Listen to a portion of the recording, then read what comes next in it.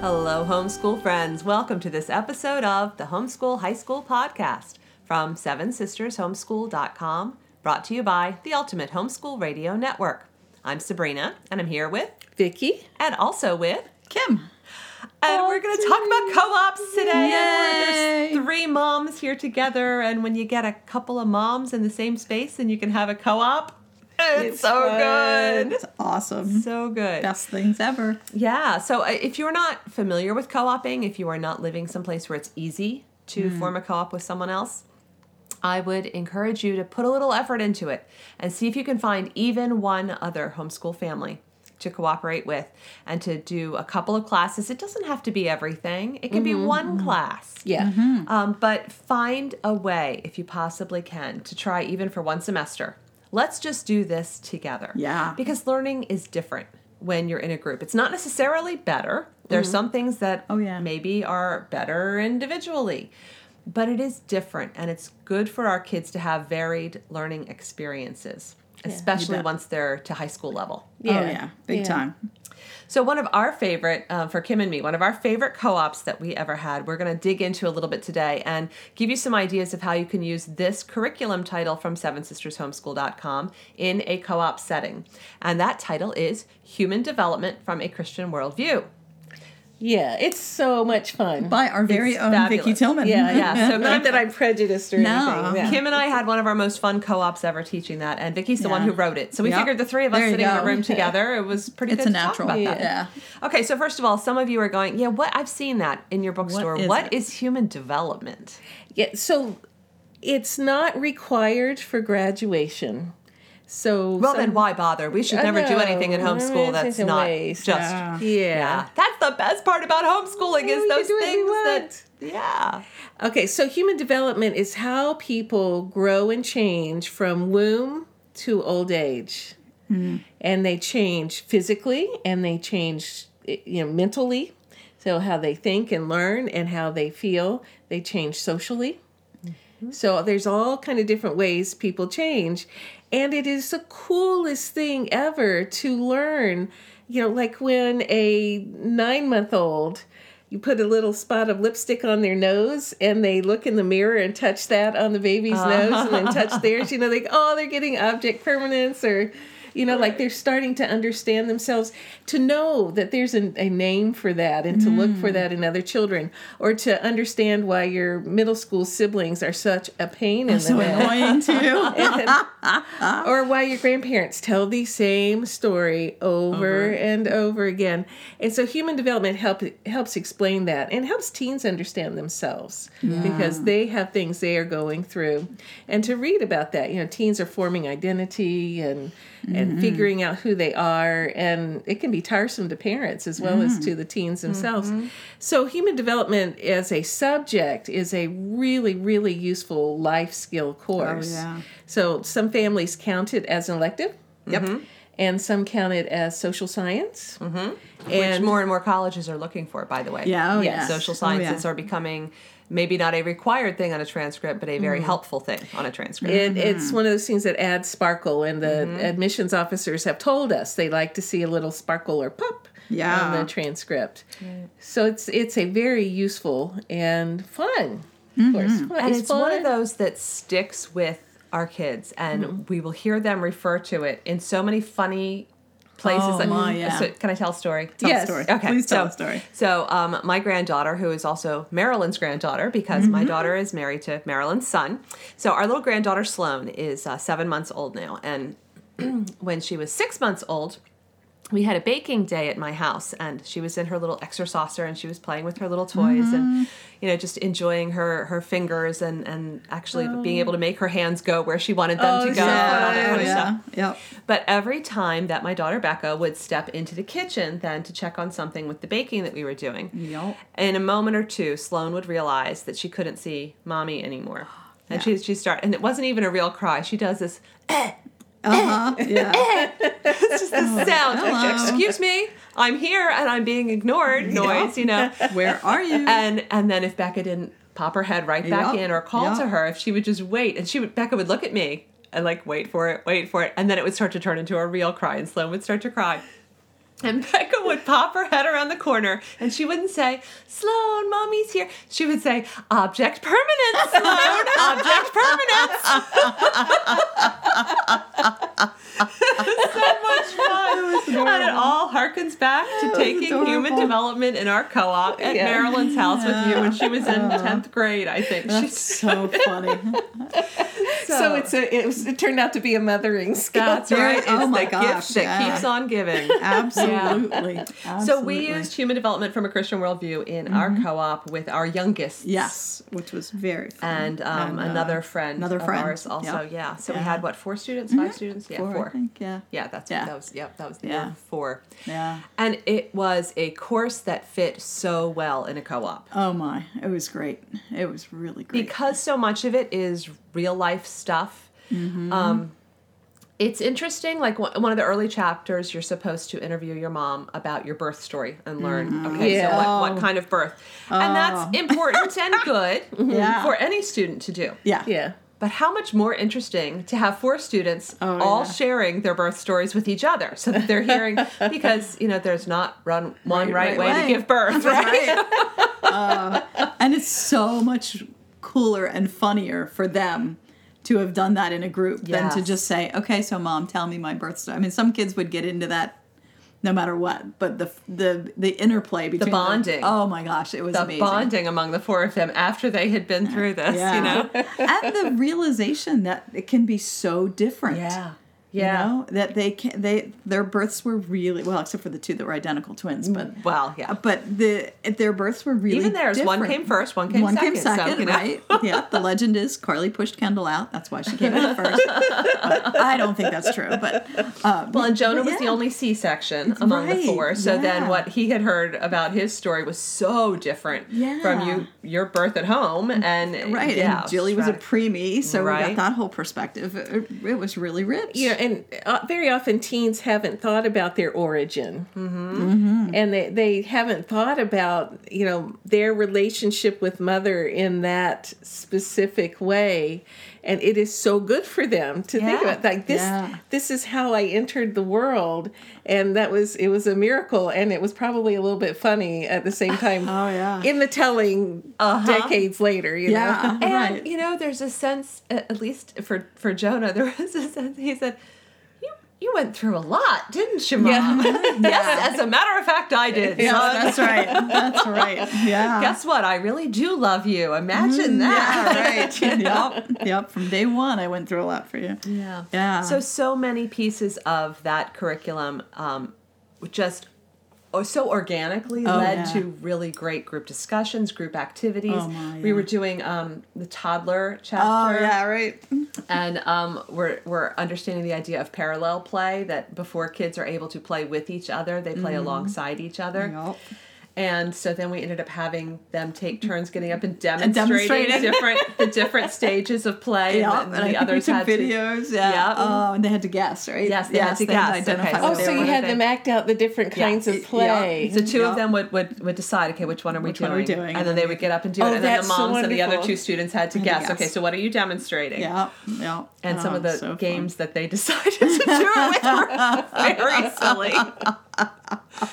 But they remember that stuff so much. Oh, they do. Yeah, they do. And Jonah jokes about parallel play. Oh, all the time. Yeah. Yeah, he'll come. He doesn't live at home anymore. He's 21, but he'll come over to the house, and he and his brother will be hanging out, and they'll both be on their phones, which drives me crazy, but that's just the way it is sometimes.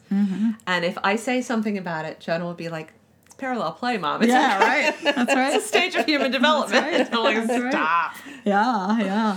And one of my other favorites of that class, the co-op, was when we were discussing like the adolescent stage, like their stage.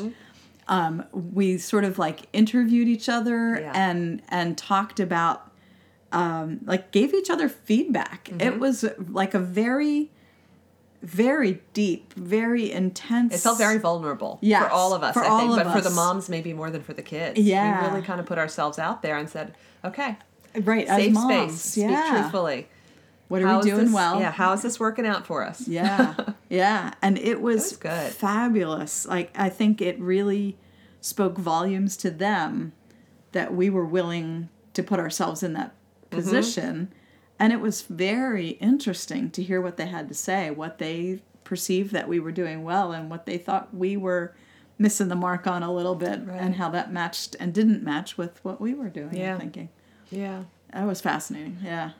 It's a wonderful piece of curriculum. And I'm not just saying that because it's from Seven Sisters, and I'm not just saying that because I'm sitting on the couch with Vicki.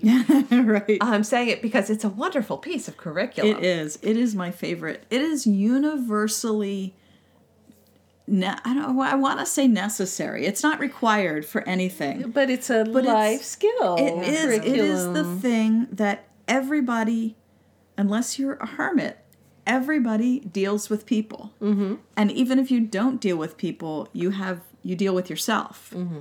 But we all deal with people. We deal with people in our family. We deal with people in our work. We deal with people in our church.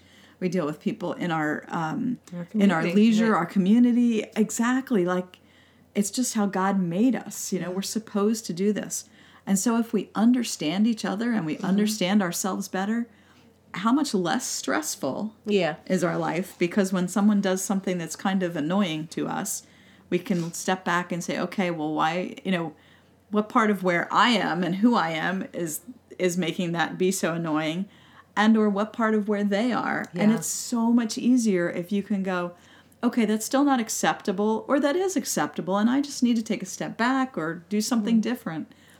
It's funny, we talk a lot on the podcast and on the blog about the uniqueness, and there's not one right way. At the same time, it's so cool when we recognize the structures and the similarities that God did put in place. And I remember many, many years ago, I was a young mom, and I heard a teacher at church talking about the importance of remembering we are all works in progress. Oh, yeah. And that really impacted me. That it's not only my kids who are growing, I'm growing and changing too. And so looking at difficult situations through that lens is helpful. But then when you study something like human development and you see, yes, we are each developing uniquely.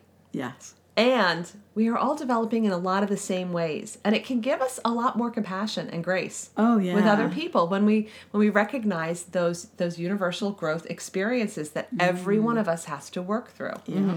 It's easier to deal with your aging grandparents who just want you to come over and sit at their house and talk to them. Yeah. And you're thinking, why don't we do something? But when you've studied that, typically this is what happens at somewhere around this age, and that there is a real need for that. We need to sit in a home together and just be with one another. And that is such a precious gift. And that's a whole lot better than just nagging your kid and saying, it doesn't matter, we're going to grandma and grandpa's and you just go sit there. Yeah, and when they go and they visit, and Granddad tells the same story that he tells every time, rather than be irritated, that if they understand that's how an older person makes sure that their life mattered. Yes. And those important stories to them, if they know that legacy is being remembered, they feel calmer and better. And so that, if teens do that, then they can think graciously towards. Right. They can even ask questions maybe to make the story a little different if they need to, or try to put themselves in that perspective. To engage in that process because they understand why it's important. So we did things like that in the co-ops. We did, because, although we've co-opted together a lot, sometimes we did different versions according to what age groups our kids were in times and stuff. So I would generally have the kids go and spend time with their grandparents and then write up their experience. Reflecting the things that they learned about that age. You know what? We have lesson plans now. That's right. Yeah. That's right. In addition to the human development from a Christian worldview text, which a student could work through by himself or could work through with mom or in a co-op, then there's just $2, I think. A second product, just a supplemental product that you can download that is lesson plans that are specifically geared toward making this really rich in a co-op setting. Yeah, so we have like videos with illustrations of the different stages of development cognitively and socially, and they're cute videos. And we update those because we get them from YouTube. They don't cost anything. And so we had to switch them out some. Also, when in our groups, we would also bring in visitors. Yes. And one of our favorite things is just bring in the toddlers. Ones, And just give them toys and watch them. And I remember Marilyn's granddaughter and our friend Penny's granddaughter came to visit when they were both 3. And we gave them the whiteboard and markers. And they just watched how they drew. And they both scribbled, of course. And they were explaining to each other that those were their daddies. And then they got into a debate over which daddy was the best daddy. Like, my daddy, my daddy, the 3-year-old version of it. That's adorable. So, That's adorable. And then they would interview people or observe. So sometimes you just have to go to the mall and people watch, and just see like interactions of 20-somethings. Oh yeah. And and they're looking for connection in the world, and so there's people watching is a hilarious thing as long as you're not rude with it. Oh, it's awesome. Absolutely. So awesome. just about anybody can really benefit from studying human development, but in particular, you really don't want to miss it if you have a kid who is considering going into education. If you have a kid who is considering going into any kind of childcare kind of stuff, or elder care, human services, nursing, nursing, all of those types of people who are wired for that type of career, they're really going to miss out if they have not worked through something like this. And it's better to do it in high school, because then you will continue leaning into these things more in college, but to have that groundwork. Yeah, and if they know, Jean Piaget at an introductory level and Erik Erikson, when they get to college and have to take those courses, it's not 100 new pieces of data. They already have a little infrastructure. So admissions officers like to see that on the transcript, especially if they're going into those fields. Yeah, Good. Absolutely. Good. So if you are looking for something for co-op for next year, or if you were thinking, golly, we don't have a co-op and I really kind of want a co-op, but I'm not sure who I'm going to work with and I don't know what they've already done, and maybe they use a different kind of English than I do, or maybe they use a different kind of math. This elective subject would be a great choice to consider for a co-op, because it's pretty unlikely that people have already done it, and so it would be a great new place to connect. If you are already in a co-op and you are very used to the rhythm of how things work there, it could be good to shake it up with something a little bit new. So check it out. You can look at sample pages, excerpts on the sevensistershomeschool.com website in the ebook store. And you can also email us and ask questions. There are lots of blog posts there that flesh out how to use human development curriculum in your homeschool. And then if you use it in a co-op and you come up with some wonderful, fun stories about it, like Kim and I have all our memories, and Vicki has all her memories from all the co-ops she taught it in, share those with us. Yeah. That helps other Seven Sisters. Especially over at the Seven Sisters Homeschool Facebook group. Yes. So we have a lovely low-key group where people can share what they have done, or we'll share ideas back and forth. So it's very just relaxed and supportive. Yep. No drama. No drama. Nope. So there you go. We hope that this was a fun episode to listen to, because it was a really fun episode to record, because we really do love this title, and there's a lot of nostalgia related to the times that we have taught it in our homeschools. So give it a shot and join us for future episodes of the Homeschool High School Podcast from SevenSistersHomeschool.com, brought to you by the Ultimate Homeschool Radio Network.